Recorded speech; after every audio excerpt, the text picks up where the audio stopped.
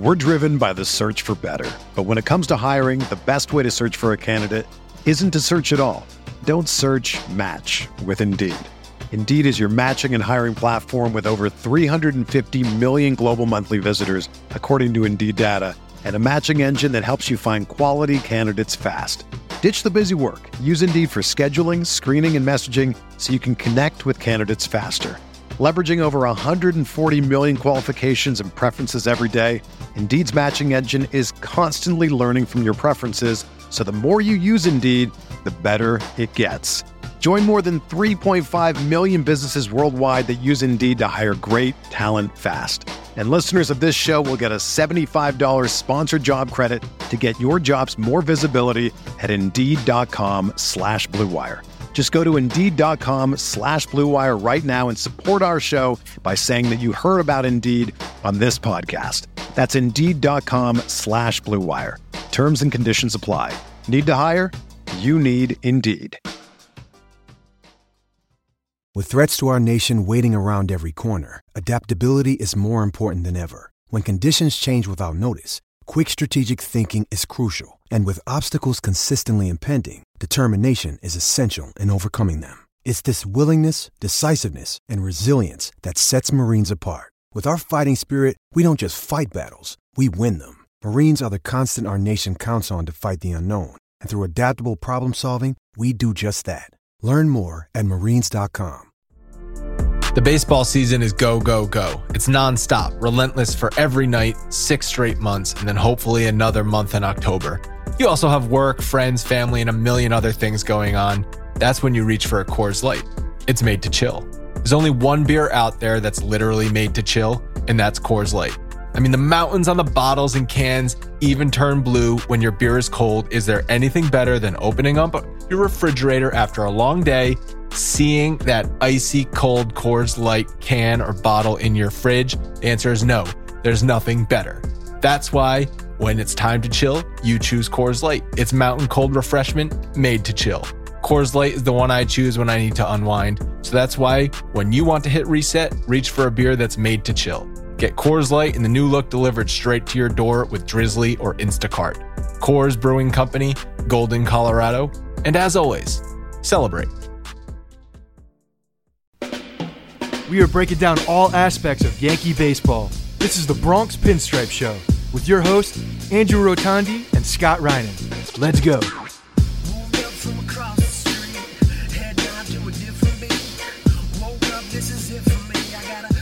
What's up, everyone? Welcome to the Bronx Pinstripe Show, episode 475. We're brought to you by DoorDash, NFL Sunday Ticket, and Bet Online.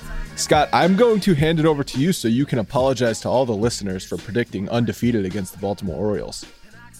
Oh, I'll never apologize for that. That is something that should happen every year, except for the fact that this team is complete dog shit and nobody is playing on this team except for DJ LeMahieu, and the team doesn't even belong on the field right now. So I have nothing to say about the Baltimore Orioles, but the fact that they're a better team right now than this Yankees team, and that's a disgusting, sad thing to say. I mean, their pitching staff is better.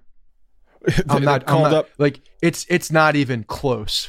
You mean their pitching staff is better? They called up 2 rookies and they pitched into the 6th inning of like one hit ball against the Yankees. This is where we are referring to. The pitching staff of the Baltimore Orioles is now better than the Yankees. Legitimately, like absolutely. They called the kid up, went knock for knock with Garrett Cole until Garrett Cole said, "I give." I tap out. I'm tapping out of this one, Uncle. And this kid just kept going. It was probably the worst weekend you could possibly imagine against that team. And it's just it just shows you where they are right now in I guess in like fighting spirit, in the way that they want to be out there, in the ability to give a shit, in not one person is playing to their capabilities except for DJ LeMahieu. He's the only person I can give a pass to because he does look like he cares, and he's really the only one that seems like he does, to tell you the truth. That's not true. Luke Voit, the two of them are probably the guys that I would identify. So in a normal season, and I keep coming up with more names. Eric Kratz is crying. He's a 40-year-old crying about the way that he has interacted with his players in AAA and the alternate site because he's become Padre. So there are three players, and I'm done there. 3 players that give a shit. Okay, 3 out of 20. Was it 28 this year, or how many have we seen come onto this roster? 47 at this point. Yeah. In a normal season, teams go through slumps. And if they're not hitting, it's easy to say, well, it doesn't look like they care. The old joke, oh, they must have an early dinner reservation. They need to get out of the ballpark fast. And baseball is unlike other sports where you can try just as hard, and in fact, you can try harder and play worse because it's not a purely physical game. Baseball, I'm talking about. However, this year, I think there has to be something said to the players are not mentally in it as much as they would be in another year. And I think that's becoming very evident for the Yankees. That might go with the number of players up and down the roster hitting under 200. I mean, half of the team in the batting order is hitting like 130, 147, 122. The box score, I don't care if you look at batting average and give a shit about it. The box score is abysmal. It is one of the saddest things I've seen written on a lineup card. I mean, long time. Goal of baseball still at the end of the day is to hit the ball. And you can argue, well, a 225 batting average really doesn't matter much if you do other things well. Well, a 125 batting average does matter because if you can't hit the ball and you can't put the ball in play, you're not going to win many games. And that's what we're seeing with 2/3 of this lineup. However, what I was saying is, this 60-game season, it's weird. I get it. Some teams seem it's not affecting them. Some teams it's affecting them in a positive way. The Yankees, it is no doubt in my mind affecting them in a negative way. And I think it starts with Aaron Boone. I have a lot of bones to pick with Aaron Boone today because I'm tired of this man's shtick. I'm tired of the act. Talking about good things that he saw after that meltdown loss against the Mets on Thursday. You have a lead with your good bullpen in that game and you melt down, and then afterwards your manager actually looks into the computer screen. Here we talk about Zoom rooms again. I look into the computer screen like I'm looking at you right now. We just had a meltdown loss with our best arms on the mound, but we saw good things. Screw you. Yeah, there's something to be said about tone and the way that you're talking especially after a team is struggling, especially after you're the manager of the New York Yankees and your team is just playing, the worst baseball they've played in a very, very long time. Since I think you tweeted it out or somebody tweeted it out, Vernon Wells. Since we saw Vernon Wells in a lineup card. My least likable Yankees team since Vernon Wells and Travis Hafner and Jason Nix and all of those bum scrubs were in the lineup every day. This is the least fun I've had watching Yankees baseball since then, which was probably 2013. It's really hard to say though that this season is the reason why these guys are not. They're still getting paid. They're still going out there and doing the things that they're supposed to be doing. In fact, you should be able to argue that this team, the way that it's currently constructed, that of the guys that are out there, actually have a bigger opportunity than most guys because of the playing time, because of the ability to get out there. You see guys like Tyler Wade who are able to get out there on almost a daily basis now and try to carve a role out as an everyday guy or prove that you are an everyday guy. Physically incapable. Not able to do it. And that's why I love him as the last guy on the bench. He's best guy for the last guy. He's not an everyday player. You see these other guys who are getting exposed. A lot of people are getting exposed right now, and it's crazy because they should be seizing an opportunity for their careers, and it's just not happening at all. And I know, it's kind of playing with house money from last year because last year this happened, but the guys that are currently playing, or some of the guys that were the reserves are now injured as well because they've earned a starting role. But we're not seeing the same thing. The whole cliche of next man up is played out. It's now scratching chalkboard nails to it's nails on a chalkboard to Yankee fans when they hear that, because they don't want to hear it anymore. It doesn't matter. There is no man up. There's nobody stepping up doing anything, and that's the problem. Yeah, next man up last year was fun. It was also a little lucky, but we also gave credit to where credit is due. You can't get luck without preparation. I forget that exact quote, but luck is just a product of good preparation or something like that. And Brian Cashman prepared that team to be deep 35 to 40 people. And it showed last year. They were able to withstand a wrath of injuries over 162 games and win over 100 games. That's great. It's not easily repeatable. You can't replicate that every year. Aaron Judge, Giancarlo Stanton, DJ LeMahieu, Gleyber Torres, James Paxton, Tommy Kahnle, Zach Britton. Are you going on this road? You have about 10 more minutes of names to list. But what I'm saying is you can't lose starters, all-star caliber players, MVP level caliber players, and expect to keep winning games. However, that's not an excuse for the absolute flat dog shit, terrible, lifeless, whatever adjective you want to call it, baseball they've played over the past 3 weeks. 13 of 18 is what they have lost. 13 of 18 games they have lost. And the manager sitting there, good things. I'm sick and tired of Boone's shtick. I'm sick and tired of the good guy attitude. I don't know where it stems from this year, if it's they don't care because they know 8 teams make the playoffs. Well, guess what? You're now the 8th seed. And you've got Toronto on the schedule, who's ahead of you, and good.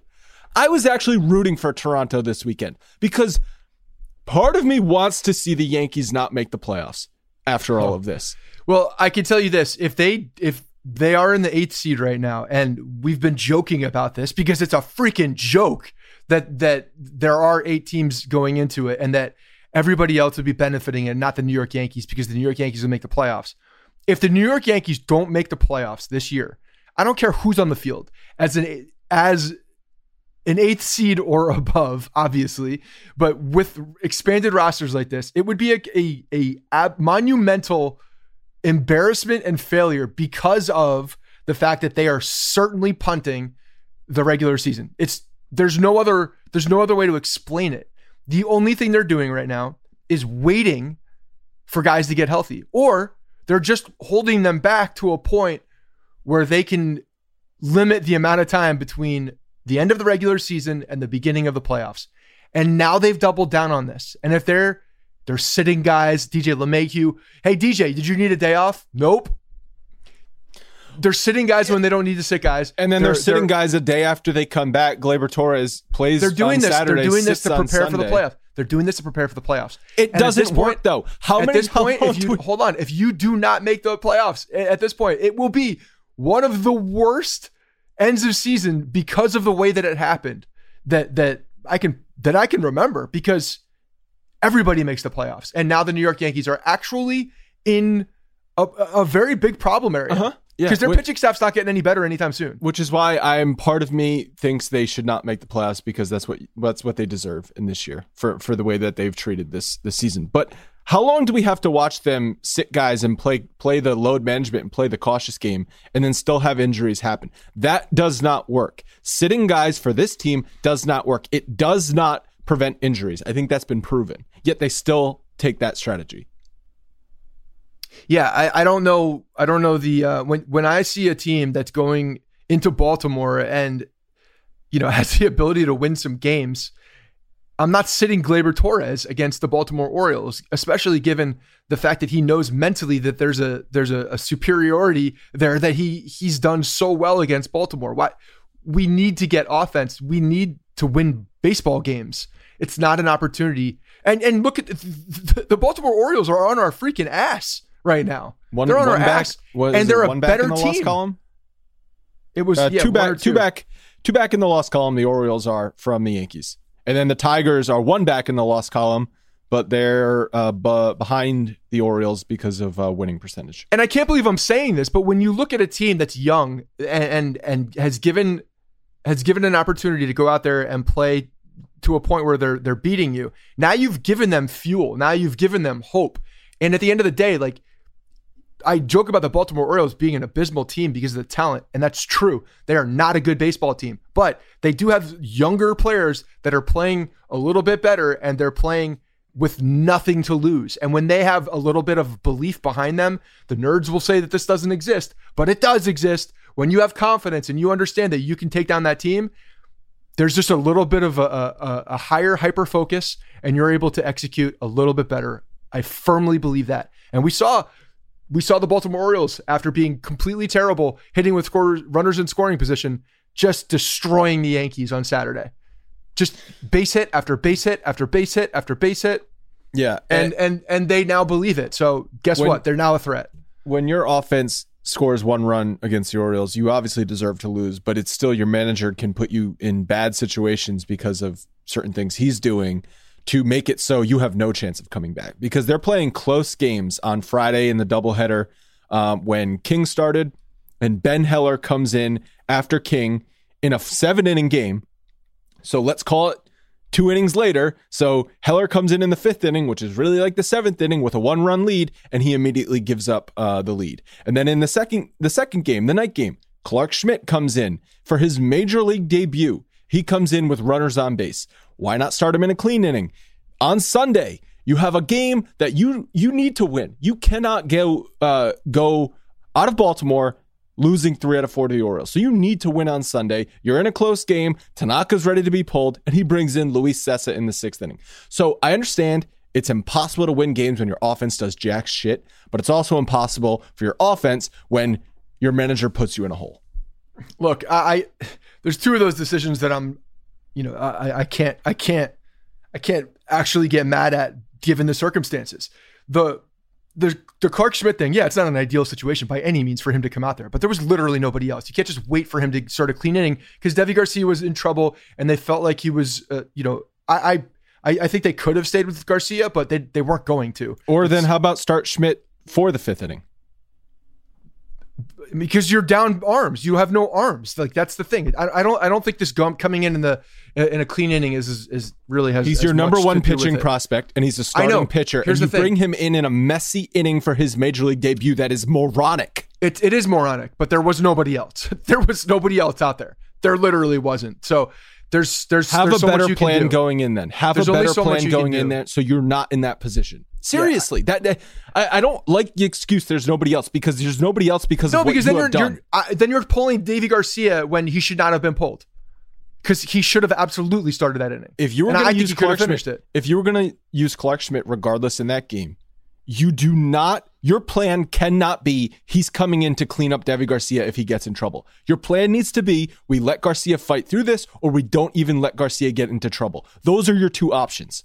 That's fine. If your second option is, or your first option is to let him fight through it, then that's one thing. But at a certain point, you got to pull him. If that anyway, whatever, it doesn't matter. I think situation played to that, and it was not an ideal thing. And then Sessa over what? Ottavino? Like, okay, where are we going with that? I mean, okay, we're gonna kill him for bringing in Luis Sessa over Ottavino. Really? Who gives a shit? It's the same thing. It's just. But that's the thing. Like, I know we're looking for things at this point, and it's infuriating when you see what happens, and then the result doesn't happen. But at the same time, like, guys should be executing as well. And Boone has been terrible.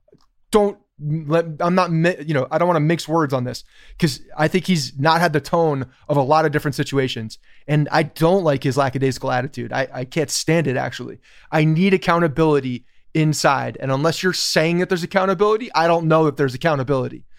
And that's a manager has to come out and be, I think that's one of those opportunities for a manager to actually speak his mind and just let it go instead of being reserved and being that media guy. And that's what he's doing. He's being a PR front instead of a human being that is frustrated and needs to understand that there is a time problem now and a talent problem. And you need to get ahead of it, and talking about that and how we struggled and suck is what you're supposed to do instead of looking at positives, losing to the Baltimore Orioles or losing to the New York Mets. It's just, there should be no positives to look from those. Has accountability finally come up in the benching of Gary Sanchez? Or has Gary Sanchez just become the scapegoat for the 2020 Yankees? Because Gary Sanchez has sucked. Like, he's not a defense. Because this is not a defense on Gary Sanchez, but he is not the only one who sucked. Well, no shit, but I don't understand. Okay, so in a perfect world, I want Gary Sanchez to do well. To be very clear, I want him to be the starting catcher because he is a unicorn. He's the highest productive, efficient catcher on the offensive side of the ball in baseball when he's going well. The problem is we've seen too many bad spurts in him offensively that I don't know what he is right now. Career-wise, I don't know what that player is as a player. That's fair. Don't know. That's fair. So what's frustrating for me is that the talent level seemingly is there. The ability seemingly is there. But there are these moments where it completely just disappears. And I'm only talking about offense right now. Completely disappears.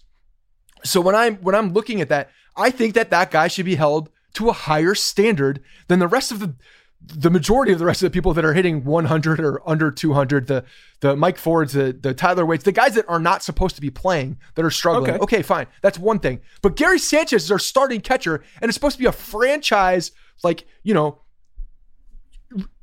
yeah, he's supposed to be caliber, all-star supposed to be he's the guy. Cornerstone to your franchise, and he has not been for the past 2.5 years. So when I'm sitting out here talking about the fact that Cole potentially is having issues with Gary Sanchez, I'm not saying that that's Cole's only problem. There are things happening with Garrett Cole right now that are not related to whoever the battery is, whatever the catcher is. That being said, is it so difficult to get to a point to understand or comprehend that this guy, Gary Sanchez, is struggling so mightily at the plate and struggling defensively, because he is?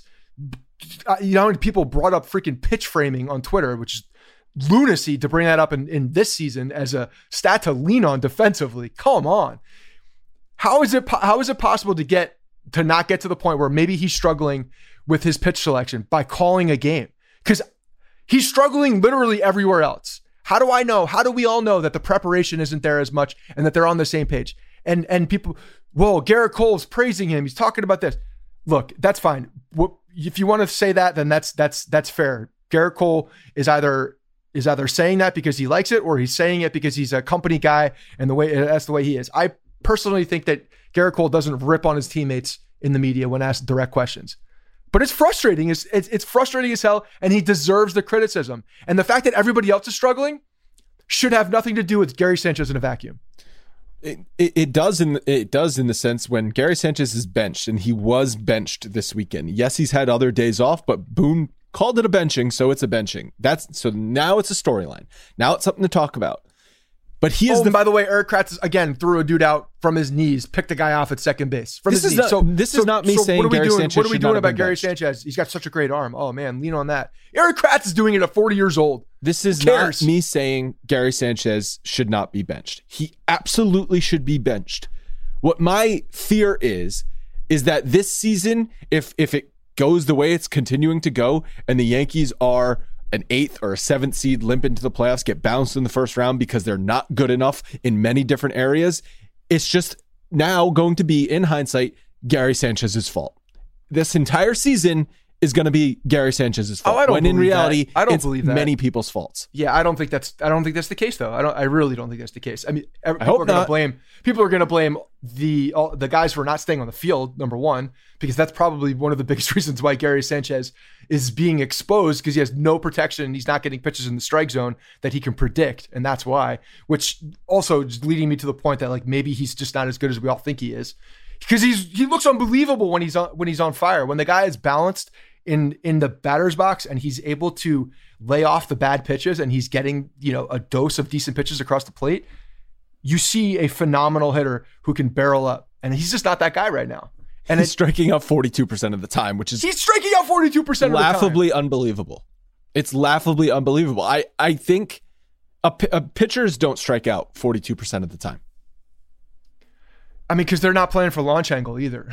Pitchers go up there trying to make contact.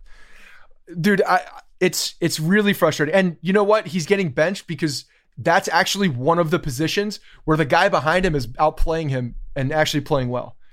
You can't see that. You don't see that anywhere else across the diamond. The problem is they have I got a fourth guy who cares. Sorry. I keep leaving people out because all of these overshadowing the guys who don't give a shit. Clint Frazier cares and has grown up this year. So good for him. So who are your four? Frazier, DJ, Kratz, and Voit. Okay. Yeah, Voigt's playing through the foot stuff. So foot stuff. There's so many problems with this. Is Gary Sanchez Michael Pineda? Is that what we're looking at? Is he a guy that flashes great, amazing greatness and then just completely disappears, flailing his arms, or for in his case, being like Eeyore and just walking back all sad to the dugout? I'm just sick of his body language too, to tell you the truth. Well, I mean, he and he I understands want nothing more for this guy to be a leader of men and come out here and take this shit by the balls and say, look, guys, we're the New York Yankees. I've been here since I'm 13 years old. Let's go. He's not. I don't think he's capable guy. of being that leader. I don't think he's ever going to be that leader, but he can be your best player, at least when Judge He's is not a hurt vocal leader, and but he can be a guy. hurt. When all these guys are hurt, he could step up on the field with his play, and he's not been able to do that. So he's gotten benched. And it doesn't matter who's behind him because he's been so bad that any alternative is at least as bad as Sanchez. So it's fine. You can say that about a lot of different places in the lineup. Brett Gardner, Tyler Wade, Mike Ford, Estrada. I mean, there's nobody behind those guys playing well. At least Erik Kratz is playing well. He gives a shit. How is Erik Kratz playing?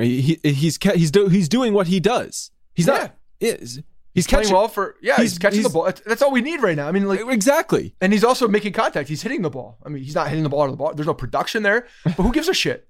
At the end of the day, it doesn't matter what you get because you're not getting anything from Sanchez. So it does not matter what you get from your backup catcher because your starting catcher you can't bench Erik Kratz. He's playing too well. He's giving nothing.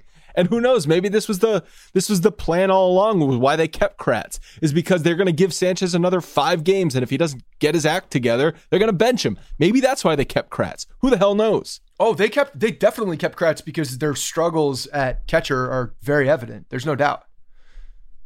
That's the only reason he's on this team. If Gary Sanchez was playing well, he would not be on this team. And Kratz caught Cole over the weekend. Higgy did. Higgy caught Cole. Right. Kratz caught Devi again. Yes. Higgy catches Cole. Cole looked unhittable for the first 5 innings and runs into trouble because Estrada makes an error. I understand. That means the runs are not earned.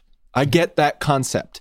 However, Garrett Cole is not completely off the hook for that inning. For after the error happens, he allows 2 walks, a single, and a double. Okay? That, talk about accountability. There needs to be some accountability for your $324 million ace to not allow a game to get out of hand because your third baseman makes an error with 2 outs. Yeah, I mean, I certainly don't think it was all because of the Thairo Estrada error. That doesn't help matters and puts you in a different situation. But he couldn't throw a strike. I mean, he lost the strike zone, and it looked like he was fatigued. Just from the naked eye, it looked like he was laboring a bit and wasn't able to execute his pitches. So, I don't know what happened there. It's like he hit a wall. And it just turned, like, Garrett Cole turned off, and all of a sudden, there was somebody else in his body, but it was on him. I know that the runs don't, look in the box score like it was on him, but it was on him. He should be able to get out of that. You need your number one guy, especially in that situation, to be able to pick up your player, your fourth guy on the bench to be able to pick him up and get out of the inning. You can't have a meltdown. He had a meltdown. Can you give up a run, maybe even 2, and keep your team in the game and just shake something off and keep going? Yes, I understand that happens. But you can't have a meltdown and make it so your team can't come back anymore. And that's what he had. He had a meltdown. Garrett Cole should not be having meltdowns at this point in his career. One of those base hits too, like I was just getting so mad.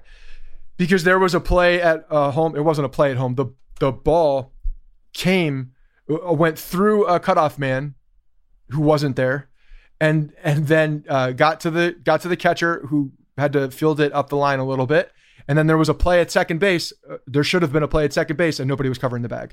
So you had 2 guys on one of those singles. I think it was the last one that were out of position or just watching the game. Literally standing there watching the play unfold in front of them and not going to a position. And when I see a breakdown like that, when I see a Major League Baseball team not covering positions, standing at their, where they've started the play to field the ball with their thumb up their ass, watching the guys round the bases and watching the ball get thrown around and not moving, it's infuriating to me because that's some Little League shit that you expect from 12-year-olds. And honestly, most 12-year-olds know how to go and they get to their positions because they don't want to get yelled at. And these guys are just sitting there with their thumb up their ass, not doing anything.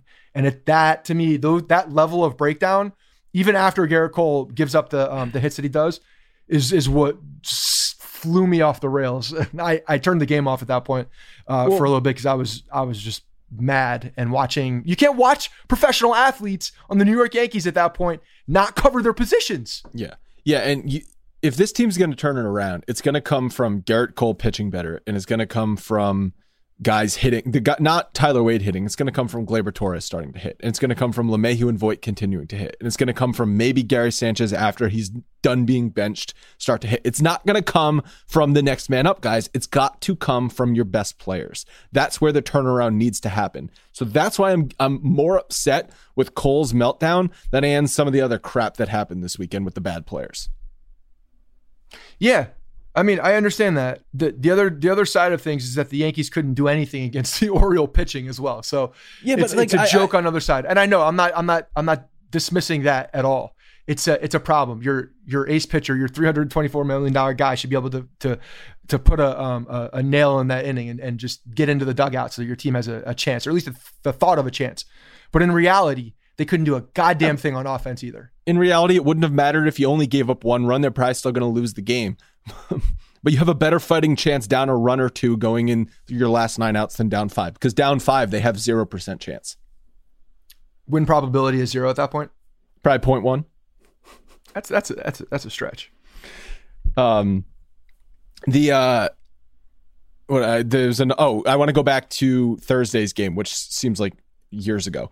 The J-Hap, because there was an update to J-Hap's contract, which we missed. So we had been talking about how an arbiter is going to need to decide after the season what happens with his option. But an arbiter has already decided. He amended the contract, so he needs 10 starts in order for it to absolutely vest, which he's not going to get.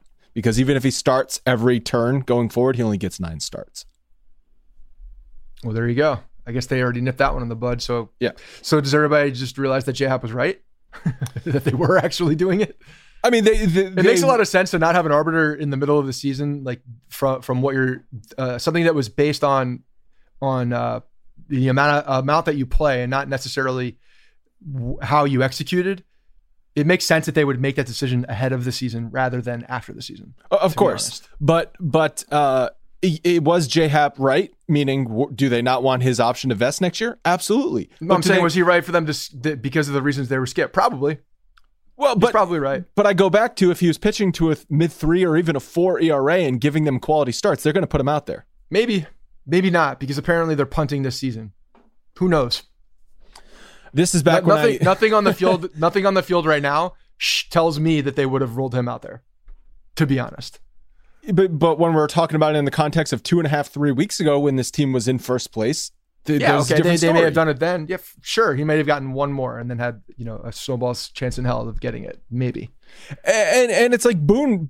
So he pitches well against the Mets last time. His first good start, the 7+ innings of no run. Let's give them a second look. Let's try it again. Not only that, but just because he pitched well that time doesn't mean you need to leave him out there so he blows a 4-run lead, because that's what happened. It's like, come on. This is still J-Hap at the end of the day. So don't leave him out there until your 4-run lead has evaporated. Yeah, you can leave him out there when he's going unbelievably well and he looks like he's the best pitcher in Major League Baseball. But when he's not, when he looks like he's potentially J-Hap and could he could turn into a pumpkin at any second. Get that man out of the game, right? And give your team an opportunity. And I think got to be the biggest bonehead play of the week goes to Tyler Wade, right? With the getting doubled off in extra innings on DJ LeMahieu's liner to right field, just acting like either there's 2 outs or that ball is like on the ground, just running head down like that's not even a chance of a caught fly ball. That was maybe the worst base running from who should be your best base runner I've ever seen. Yeah, I don't know what was going on there. Did he comment after, like, what was going through his mind as far as, did he not see the ball off the bat? If that's the case, why are you running? He even looked at the ball, judged, and in his mind, he made a judgment. This ball's definitely dropping. Yeah. Yeah. It's a bad read on the ball. Bad read on the ball.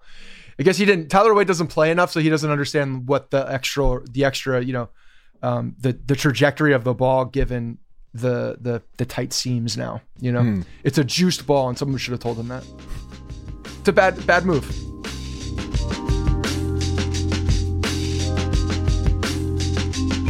You guys have counted on restaurants, and now they're counting on you. And while their dining rooms may be closed, they're still open for delivery with DoorDash. DoorDash is the app that brings you the food that you're craving right to your door. Ordering is extremely easy. You open the DoorDash app, you choose what you want to eat, and the food is delivered right to you safely outside your door. And you can now choose their new contactless delivery drop-off setting.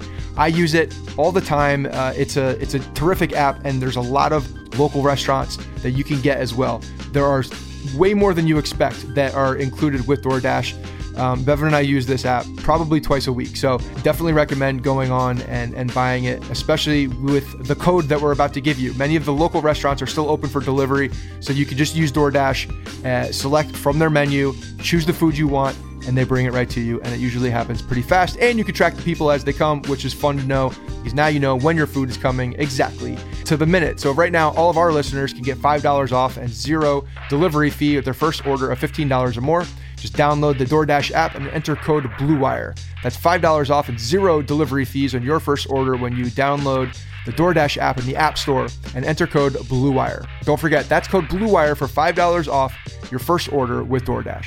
Sundays are coming back to the NFL with NFLSundayTicket.tv. You can stream every live out-of-market NFL game every Sunday afternoon on your favorite devices, plus Red Zone and DirecTV Fantasy Zone channels. Never miss your favorite teams and favorite players. No matter where you live, NFLSundayTicket.tv is your key to the most glorious Sundays ever. Use promo code BLUEWIRE at checkout to get 15% off your subscription. Seriously, guys, this is an awesome deal. As Scott and I have said, if you use this, you can get it on any device, your phone, your tablet, your laptop, your TV, Fire Stick, whatever you got. You can get 15 different TVs going. You can watch every game on Sunday afternoon. We're all going to be inside anyway because there's a freaking pandemic going on. And you're not going to be able to go to a bar in October or November when it's cold outside and watch football, so you're going to have to do it at home. So visit NFLSundayTicket.tv. Use promo code BLUEWIRE, 15% off, baby. Well, so we've had 4 extra inning games. What do you think of the rule? Do you like it? Do you hate it? It's whatever. I feel like emotions is going away for watching these games. No, I don't like it. But I understand why it's there. They're trying to get these games over. So that's what they're doing. Well, we had some weird baseball oddities, like a trivia question, because of that game on Thursday, there was a 2-up, 3-down inning and a leadoff 2-run home run. Those are like baseball oxymorons. We've also had a walk-off where the Yankees lose at Yankee Stadium. Right. And yes, and Gary Sanchez hit an extra inning home run at Yankee Stadium that wasn't a walk-off. Right. So there are some weird things that are happening here. I'll double down on my points for any of this weird shit that's happening. I just don't want it to set any kind of a precedent, and I don't ever want to see it again. So if they're doing it this year, but next year but they need to identify that this was a year and it needs to not be brought up in as precedent for any other season in any other way when they're trying to get some weird things across and bring on the second base runner for extra innings for around the next CBA as a negotiation point. I don't want to ever see it again. And if this is in a bubble and we just see this in 2020 and that's it, fine, whatever. Don't ever show it to me again, though. I completely disagree. I don't want to see another extra inning game without this rule. I'm serious. This is exciting. It's exciting. The games have either ended in the first or the second extra inning so far. And it's exciting. Something happens in the inning instead of 3 up, 3 down, 3 up, 3 down, 3 up, 3 down because teams are tired. This is so much better than regular extra innings. You've played 9 innings. You 2 jackass teams can't figure out the result, and you're going to have 162 more of these games? No, figure it out. So this is your penalty shot.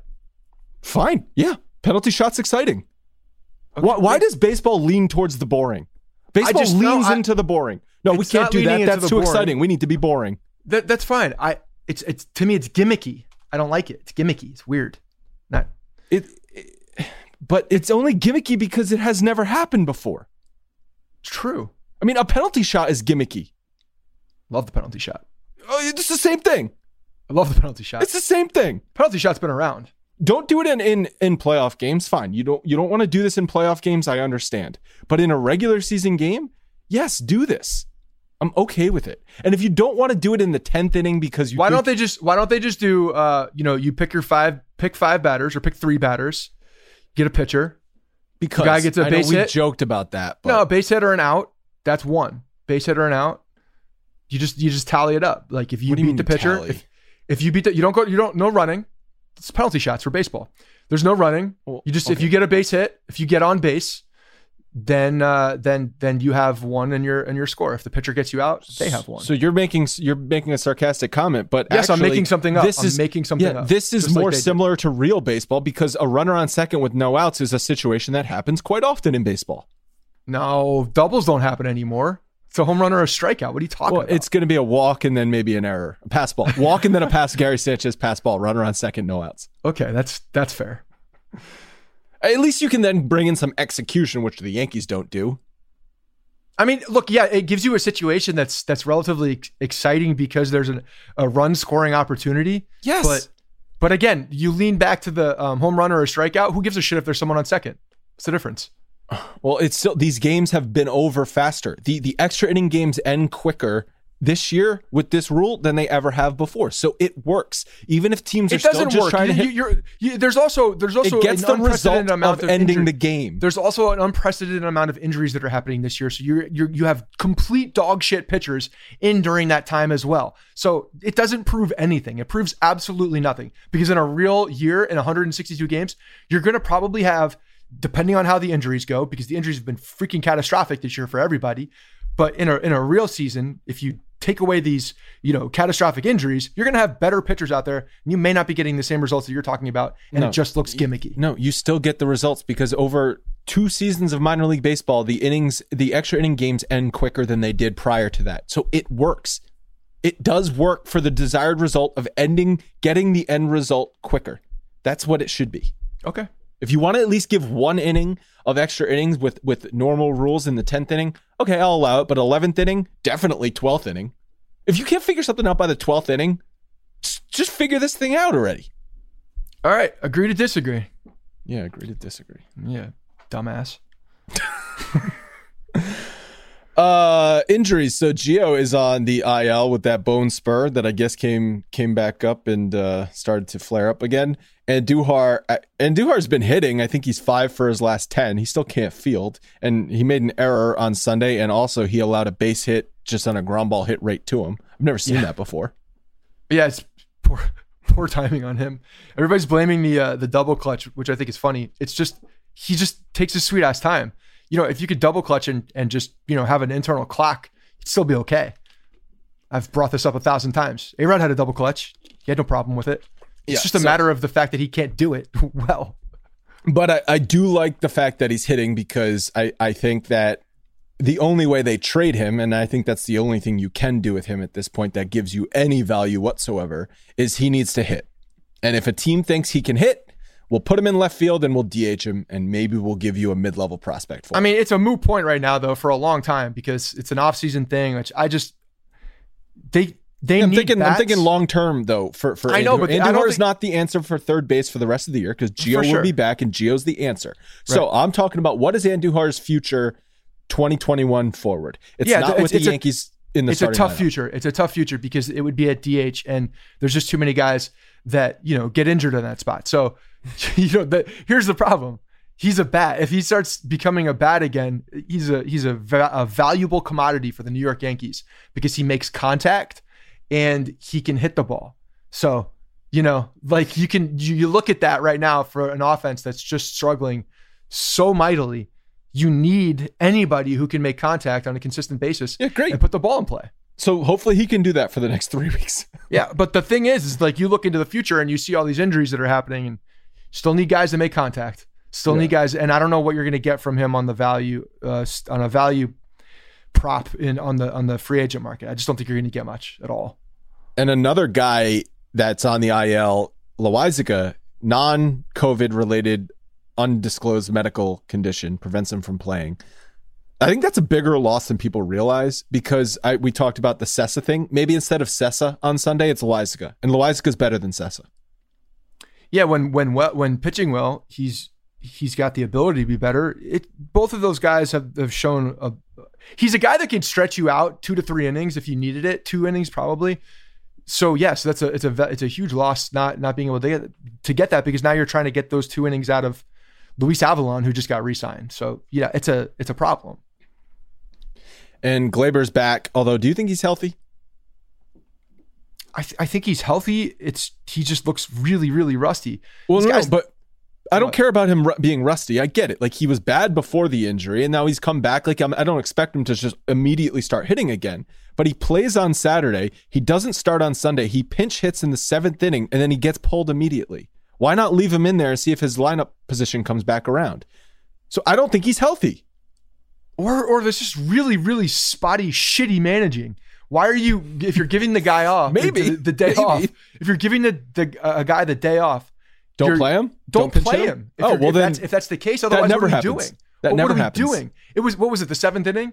And there was an opportunity. I think there were 2 guys on at that point, right? Yeah, he was the tying, or maybe it was the 6th inning and he was the tying run. Was he the tying run or was he? Anyway, either way, if he hits a home run, Yankees either tie it or back in the game. I think he was just looking for a home run at that point. If he didn't hit a home run, he was pulling him because now the striking opportunity is no longer there and he's not going to chance it because now Gleyber needs to rest. Even though he had to warm up and get hot, get ready to go and, take wet swings to get into the ball game. Or at least, he's sitting there, picking his ass and Boone's like, hey, Gleyber, grab a bat. You're swinging. He's like, oh shit, what? What? Like, coach, that's how we get oblique injuries. Yeah. So with Gleyber, I think that, Boone does this a ton where he doesn't start a guy and then the guy pinch hits in the 6th or 7th inning and then plays the last 2 to 3 innings. Like Hicks did it over the weekend. Judge has done it in the past. LeMahieu's done it in the past. They never get full off days. So just stop trying to give them off days. Seriously. But that's it. But the thing is that it almost comes in opportunities that are unforeseen. So you're like, oh shit, this is a really big opportunity. I don't want Tyler Wade to be up. So Gleyber, I know I was going to give you a day off, but I'm changing my mind in the middle of the game, and you're going to be up there. Which, in a world where none of the storylines here exist, and Gleyber Torres is on your bench, and that situation happens, you're goddamn right. You put Gleyber Torres up in the game. Of course you do, because he's there and available, and you have an opportunity to get a chunk back. You put Gleyber Torres in that game. But why is he sitting there in the first place? That's really what the question is. But you're a crazy person if you think that Gleyber Torres shouldn't be up in that situation. No, I do think he should be up. No, I know, but I'm saying, like, if we're looking at, get rid of all of the just look at what's in front of us. Yes, he should be up. Yeah, but Boone I can't imagine managing to that point to like have him on the bench and then be like, no day off, let's go. Because there's no consistency. Can you believe that a lineup didn't score runs when 6 out of the 9 players can't hit? Weird. DJ's not in the lineup again. Hey, DJ, did you need the day off? No, not really. So straight face. Like, no, I want to play the game. I'm here. I'm healthy. I'm on the roster. Play me. Also, what do you think about Brett Gardner batting third like 3 times over the last week? Does it matter anymore? Yes, it does matter. And I'll tell you why it matters. Because everybody's hitting under 200. No, here's why it matters. Because your lineup is so bad right now, you need to have the guys who are playing and are hitting, which their names are DJ LeMahieu, Luke Voigt, and Clint Frazier, and Gleyber Torres. But Gleyber Torres, now that he's back, like even though he's not been hitting, like he still should be hitting. Those need to be your top 4 hitters every night. I don't need Brett Gardner up more than one of those guys in a game, because that might be the difference between winning and losing a game at this point. Brett Gardner does not belong in the 3 spot, especially in the way he's hitting right now. I know the reasons are probably nonsensical in why Boone's doing it, because it breaks up the lineup. But yeah, I don't think it matters. But I agree with you in the sense that just as a mentality, you should have your big guys up at the top of the order. You're like this. I don't care if we're struggling. Everybody's struggling.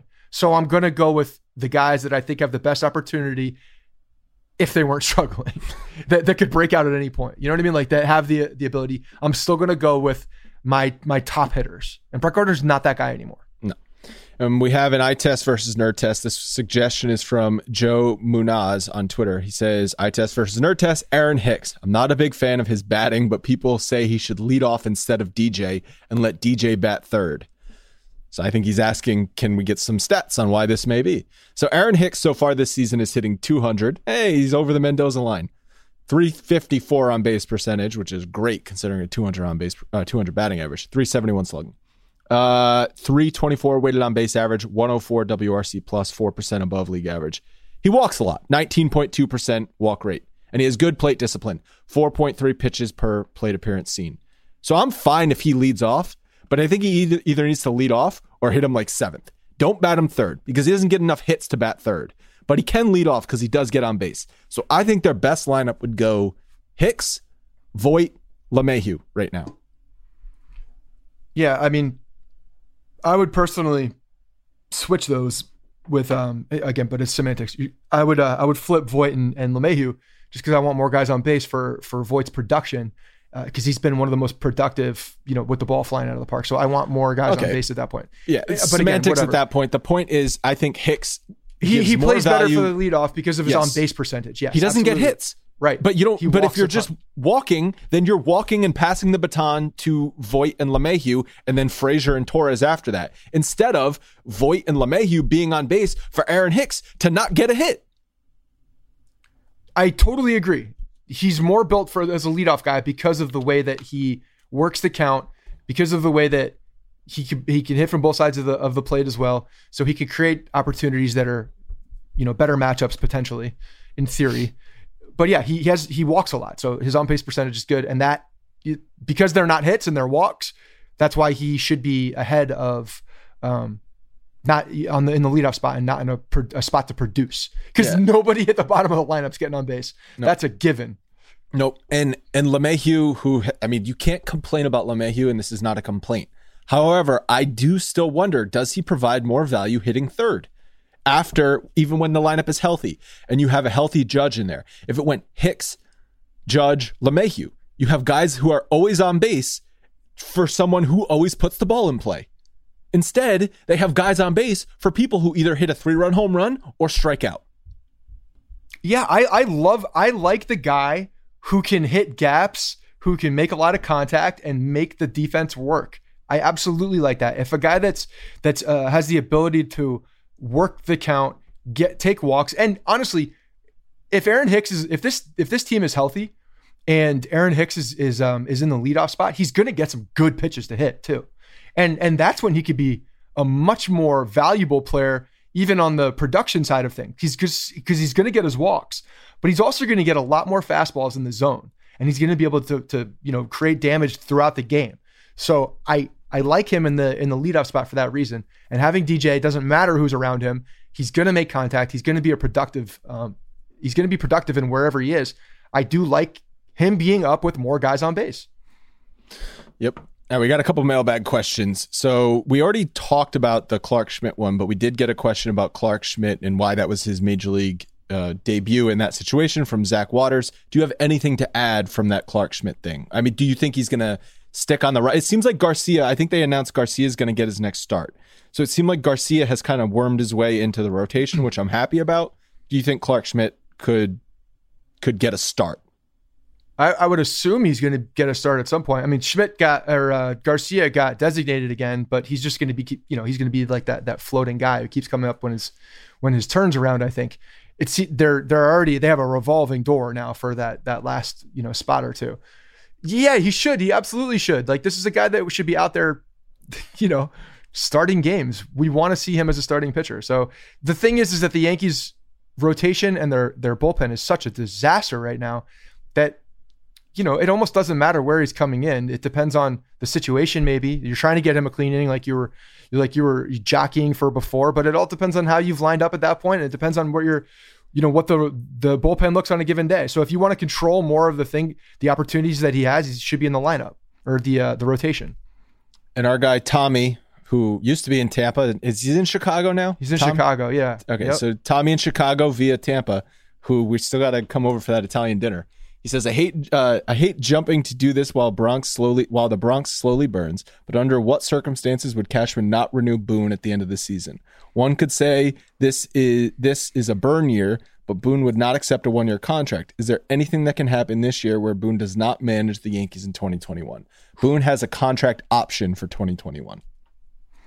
It really is interesting because this year, when you look at it, should be thrown away probably, because of the context of the backdrop of what's happened, right? But when you see the daily blunders that come out, both on Boone's side and players just not playing it's seemingly like their head's not in the game or whatever it is. I mean, again, I go back to the base hit. We're scoring 2 runs and a play on second to try to get a guy, who's running, taking advantage of an opportunity because he's looking and seeing the Yankees sleepwalking out there. Like, that's inexcusable stuff for me. And when I see that, that goes directly to the manager. And I have a very, very short leash for that type of mentality and that type of attitude, because if you're not playing well, you better be fundamental. You better be trying to take advantage of every single opportunity that presents itself on a baseball field. If you're not executing well, you better be in the right position. Your head better be there, and they're just not mentally there. It seems like they're mentally checked out at moments. And I think that does go back to the manager and the way that he is, talking to his players and the way that things are being implemented. So I don't think it's the craziest thing, honestly. And the fact that they have this window is getting tighter and tighter and tighter and tighter. If they see an opportunity to get a catalyst in here and they don't like the way that Boone has reacted in certain circumstances, I don't think it would be the craziest thing. I agree with you. I don't think 2020 is going to get anyone fired, really, because I think it's too weird. So I think he'll be back for next year, but I could see if things don't go a hell of a lot better next year than that being his last year. So let's say that Boone is a 4-year manager, which would kind of be unprecedented under Brian Cashman, because Joe Torre and Joe Girardi each had 10 plus years. I know they won a World Series, but they had a long leash to manage the Yankees. If it's Boone for just 4 years, is that a failure on Cashman's part for identifying Boone as the next manager? Yeah, I'd have to say it is.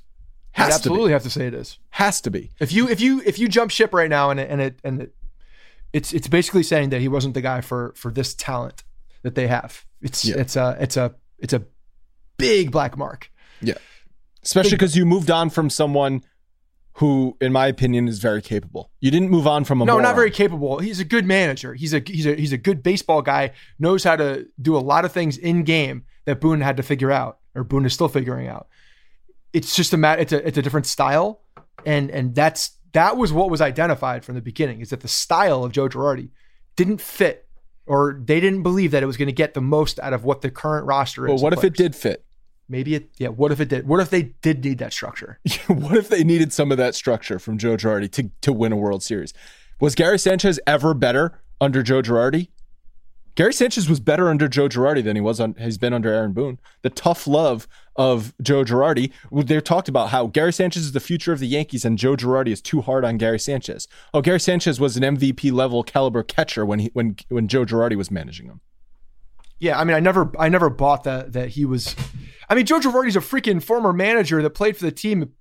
The guy, a former catcher that played for the team and played, a ton of seasons in the big leagues as a major league catcher. He knows what he's doing. He was a defensive catcher, who by the way, could handle the bat a little bit. It wasn't like it was crazy, but I don't know how much that actually went into it, that relationship. And as far as him going, I mean, obviously Aaron Boone has been successful as Yankees manager. They've won over 100 games each of their first 2 years. So, okay, he's gotten a lot out of them in the regular season. And last year, it's very difficult to say that you look at this year and it's a fireable offense after what happened last year. I'm not firing him. I'm not firing him. I'm saying just in general, like looking back to what happened last year, he got a lot out of absolutely nothing. And guys that were injured and he really did push them to, I think, the best of their capabilities. So it's tough. But a guy, you wonder that if an attitude, like I think right now, the personality when they're losing, that's when it gets tiresome. When you see the personality of a guy like Boone, when they're winning, it's great. It's fine.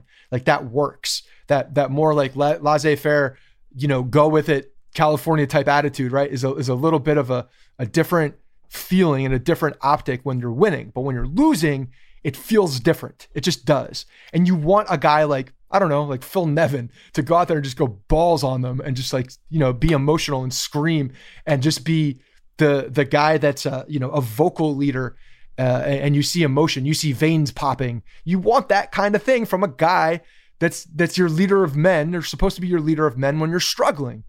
And it's just not happening right now. It's harder to identify those moments and fire someone from those moments from our seats because we're not close enough to the team to do that. But we can look at the decisions in game and the roster decisions that Boone, not roster decisions, managerial decisions in-game decisions that we can see and identify and say, that's not the best thing for this team. That it does not put your team in the best position to win.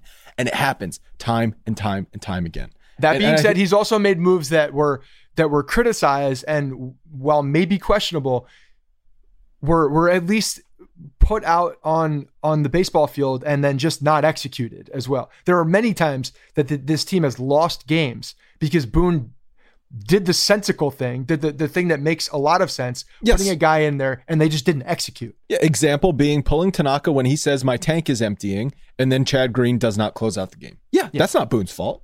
Right. Or right, Chapman, or any of these.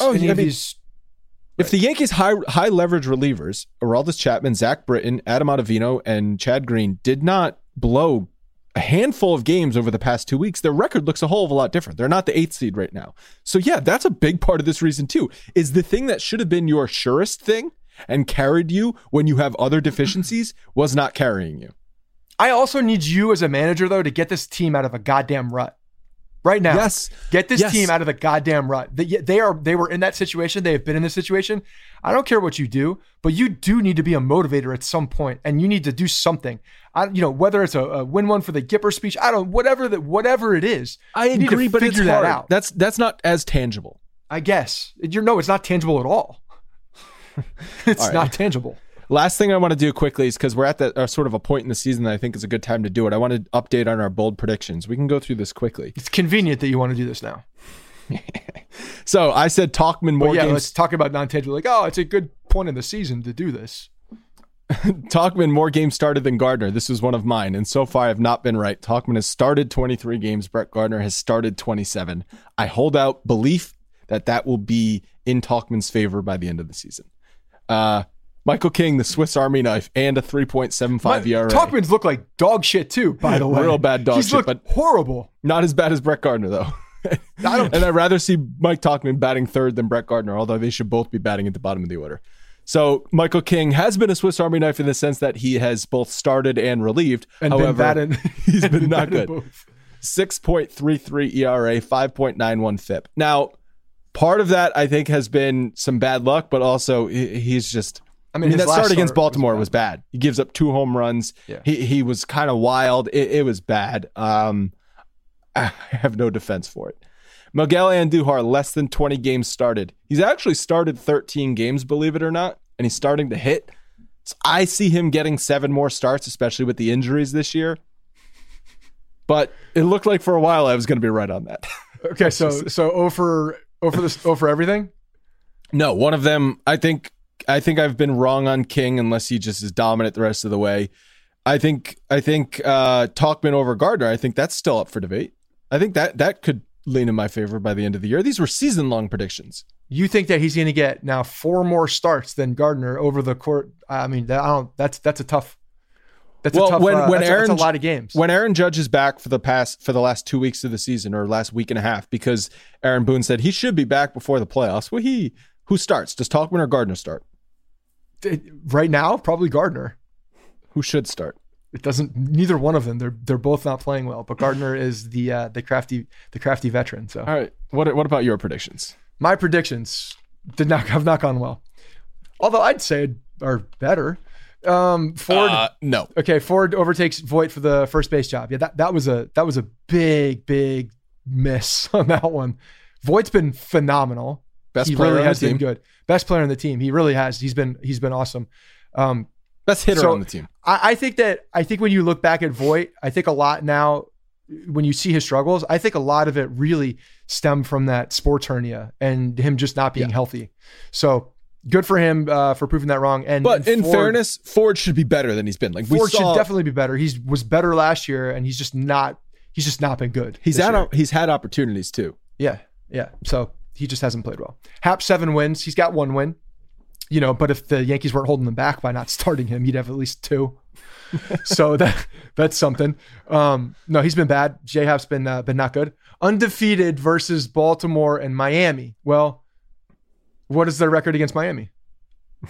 0-0. We'll see if they can undefeated. Finish undefeated against Miami. But you said combined. I'm just saying I was right with Miami, so and far. Baltimore's whooping our ass. So So yeah, sorry that I didn't see Baltimore taking 3 of 4 in this last series, and this our Yankees team having a cumulative batting average of 184. The Yankees are lucky they had a doubleheader on Saturday, else they would have been swept. And then the last one on Friday, the last one is Judge 20 home runs, and I'm looking at percentages here, and I chalk this up as a win.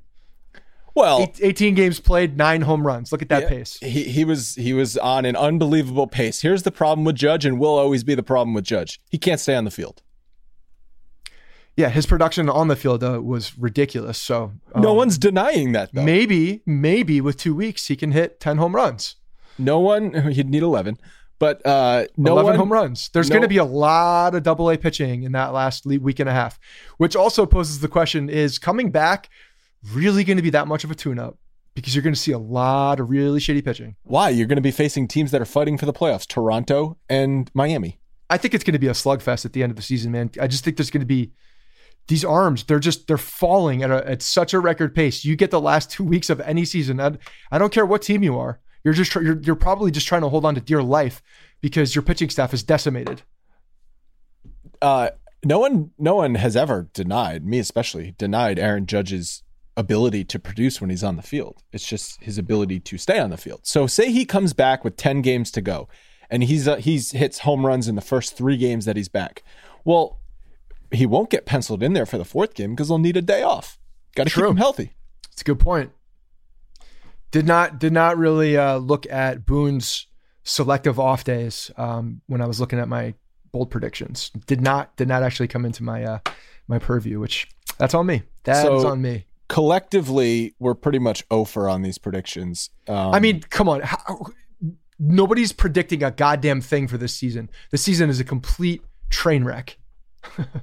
No, and I'll take the biggest L I'll take on here, honestly, is the Voit thing.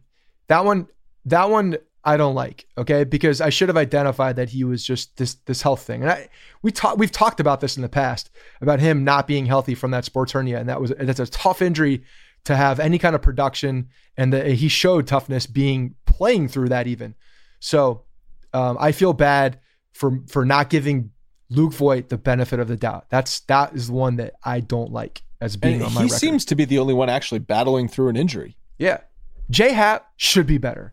That one's just annoying. Okay. No, J-Hap sucks. And the Baltimore thing, that's annoying. Oh, but yeah. They're better than us right now, huh?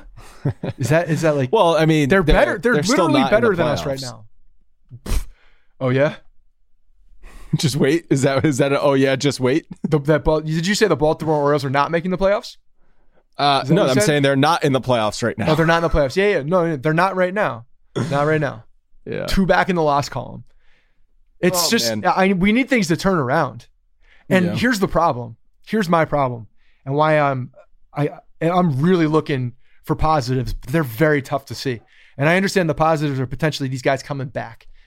But guess who's not coming back? Anybody in our rotation. And unless we're leaning completely on Deivi Garcia and he's going to be this guy that's going to continue to pitch well throughout which is going to be tough for him to do because they're going to have a book on him now. And every start coming back out, like there's going to be more tape on this guy. And Clark Schmidt slotting into the rotation and being a guy that we can rely on. Those are tough things to ask for. Not saying they're out of this world. They could happen. They very well could. But the rotation's not getting any better. Is Paxton going to come back and be effective in any way? No. Nothing says that he is. Paxton's only goal this season is to come back, be able to throw 3 innings, and then Scott Boras be able to use that as enough leverage for teams to sign him. That's all James Paxton's goal is.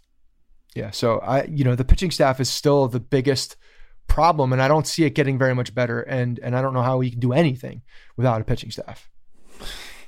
It's still baseball at the end of the day. Yeah, you still need pitchers to pitch well. Yeah. Okay, that's it for us. Happy Labor Day, everybody. You need pitchers to pitch. You need pitchers to pitch. You need to get to that point. You need to be able to complete a game. I could go out there and pitch. Yeah, it's going to come down to that. It's going to come down to 100 pitches. Maybe Mike Ford's value on this team is pitching. He was doing yoga in the offseason. I'm assuming that's to limber up to be a pitcher. We've seen it. Anything else you want to vent about, yell about? Talk about get to play Buffalo, the Blue Jays in Buffalo, the Buffalo Blue Jays this week. the second place Buffalo Blue Jays, not the third place.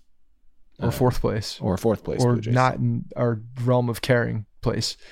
The season that was supposed to be a complete sprint in, just like powering through teams in September now has every team on the roster that we play is better than us.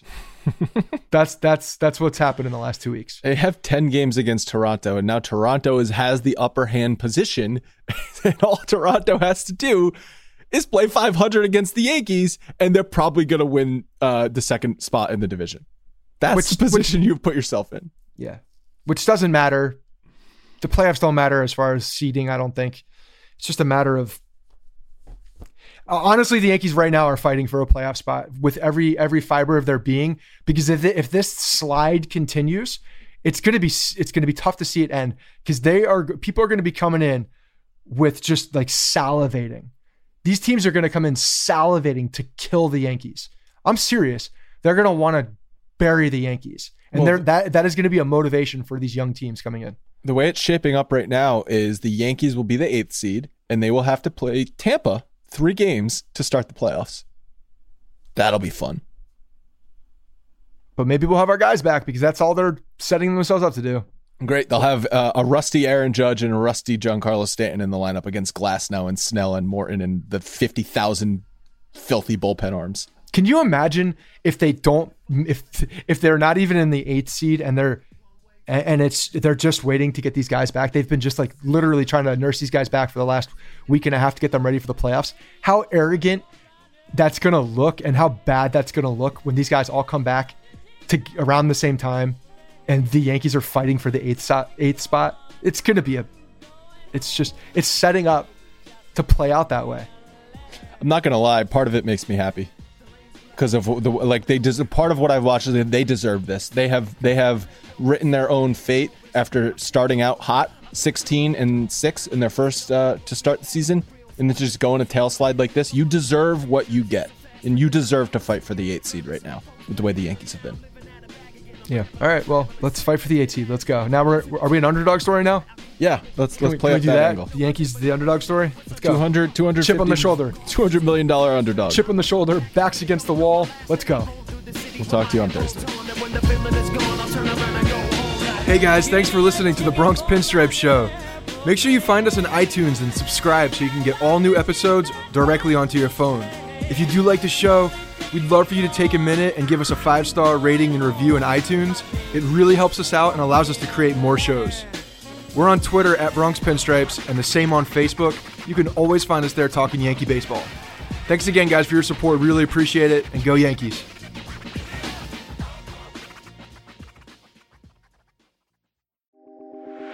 Did someone say playoffs?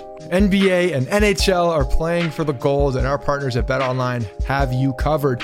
Get in on all the action, including a new NBA bracket contest with plenty of chances to win. MLB season is finally pushing into fall, and there's no shortage of ways to bet with hundreds of odds, futures, and props. So take advantage of return to sports, and remember, the casino never closes. Check it out all day and all night. Go to betonline.ag and use promo code BlueWire to receive your welcome bonus. That's betonline.ag, promo code BlueWire. BetOnline, your online sportsbook experts.